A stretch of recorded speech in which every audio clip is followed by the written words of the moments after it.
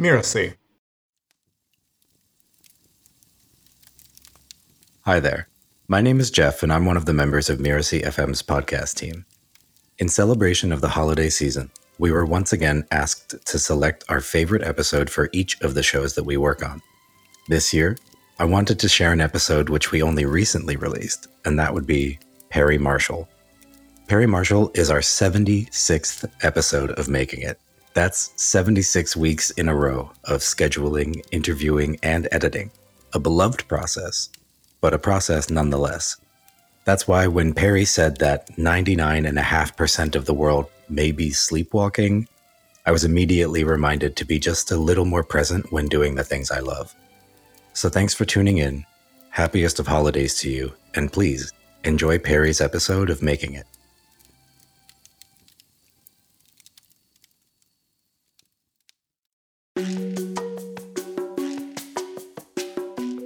I'm Perry Marshall, and you're listening to Making It.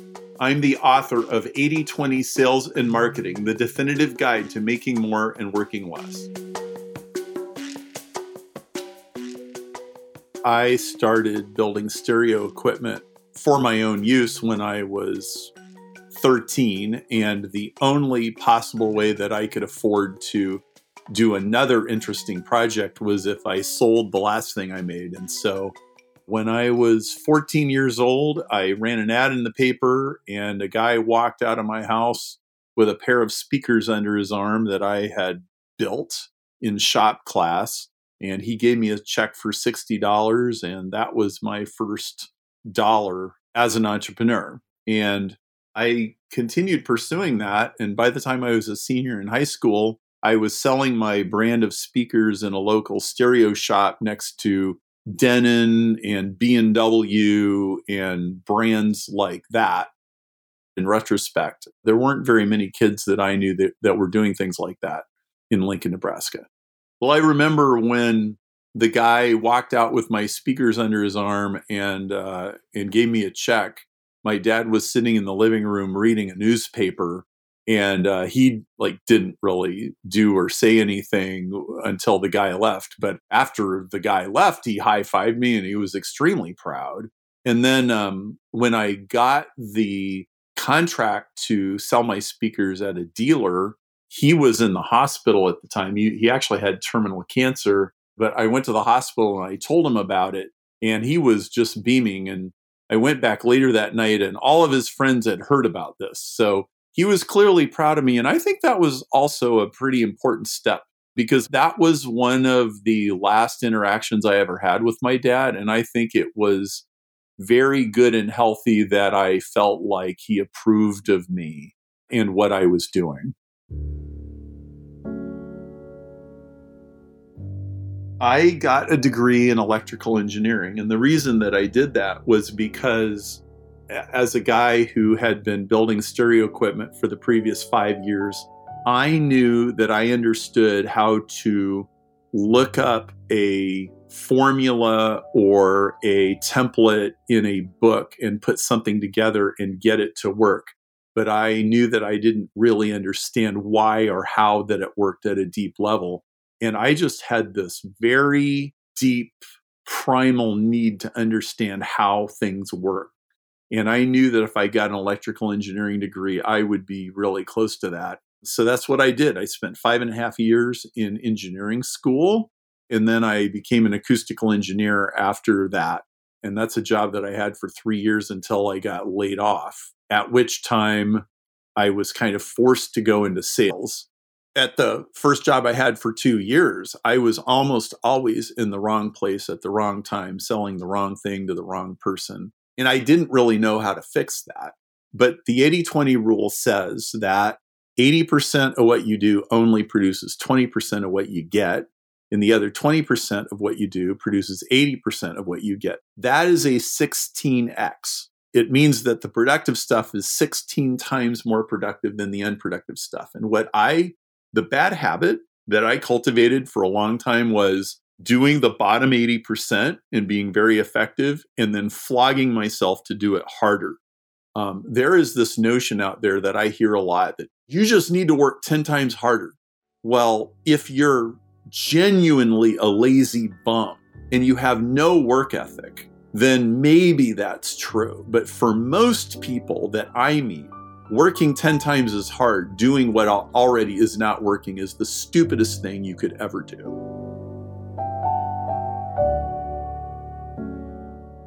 The way that I became self-employed was I started out at this company as their marketing manager. And in 4 years, we grew my part of the business from $200,000 to $4 million. And the company got sold for $18 million. And I got a little bit of stock options out of it. And the company got sold immediately after September 11, 2001.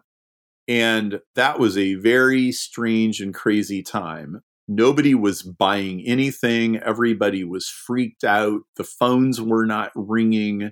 And the new company that bought our company offered me a job. And it wasn't a very good job, but it was a job. And I was terrified and everybody was terrified. And my wife said, Perry, don't take that job. This is your chance to hang out your shingle. You've wanted to own your own business for a long time. This is your chance. Take it. And so I hung out my shingle and it worked extremely well. It was very good advice because even though everybody was scared and nervous and the world had suddenly changed, people still had to meet their sales quotas and they still had to pay their employees and everything else. And so I got myself a couple of gigs doing marketing communications work. And I was now self-employed. And it was so wonderful. Instead of driving to work and dealing with all the office politics, wake up in the morning, go down in my basement, sit down, turn on the stereo and start writing or doing marketing work or whatever I was doing on my own terms in my house, paying my bills, covering my car payment. It was magically amazing. I believe that 99% of the people in the world are sleepwalking. Sometimes I think it's 99.5%. We live in the most extraordinary time. All the world's information is at your fingertips. You could fly around to almost anywhere in the world, stay there for a week and come back for maybe $3,000. You can get in touch with almost anybody in the world, unless they're super famous or, have bodyguards and handlers, which very few, numbers-wise, very few people in the world are like that. Most people can be found and are accessible. And we have such a unprecedented opportunity to make massive amounts of progress in very short periods of time with small amounts of money and energy. And most people are drugged out watching TikTok or Facebook or Netflix or YouTube and just being carried along by the current, clicking on whatever somebody puts in front of them. And I think it's a tragic waste of humanity and potential. And not only that, I think we answer for that. I mean, whether you believe in hell or karma or natural selection or however your belief system is constructed, I believe all of us pay a price for sleepwalking through life. And man, like if you're drugged out on social media half the day and you're constantly pulling your phone out, looking for the next dopamine hit, man, you are living your life the wrong way. I will never forget about 3 months into being my own boss. Maybe a month before, my wife had taken me to IKEA and we'd spent maybe $1,000 on a desk and a futon and some lights and like to make this little corner of the basement into some semblance of a nice little office. And I remember it was just before Christmas and I had made $12,000 that month, which was more money than I'd ever made in my life. And I was sitting down in my office and I had Christmas lights running across the ceiling and I was playing some music. And I think I found a CD on the internet and said, that looks like a CD I'd like to listen to. And I bought it. And I had the money to buy it. Like buying a $12 CD was kind of a big deal compared to where I'd been from before. And it was like, wow, like this is really great. Why, I could really dig this. And, I wasn't making massive amounts of money. I hadn't won a Nobel Prize or anything like that, but I was living life on my own terms. I was paying my bills. I had a wife and 3 kids, 2 of them in diapers, and I could wake up in the morning, and if I wanted to go outside and walk around the block or go to the convenience store and buy a Starbucks double shot, I could do that, and I didn't have to ask anybody's permission, and it was great. To me, making it means doing what you were designed to do. I don't believe that we just pick whatever we want to do out of a hat. I think we are destined to move in certain directions. And I'm not saying that we don't have any choice in the matter, but I am saying that there is a way that we are put together, and there's a certain inclination that we have to be a certain way.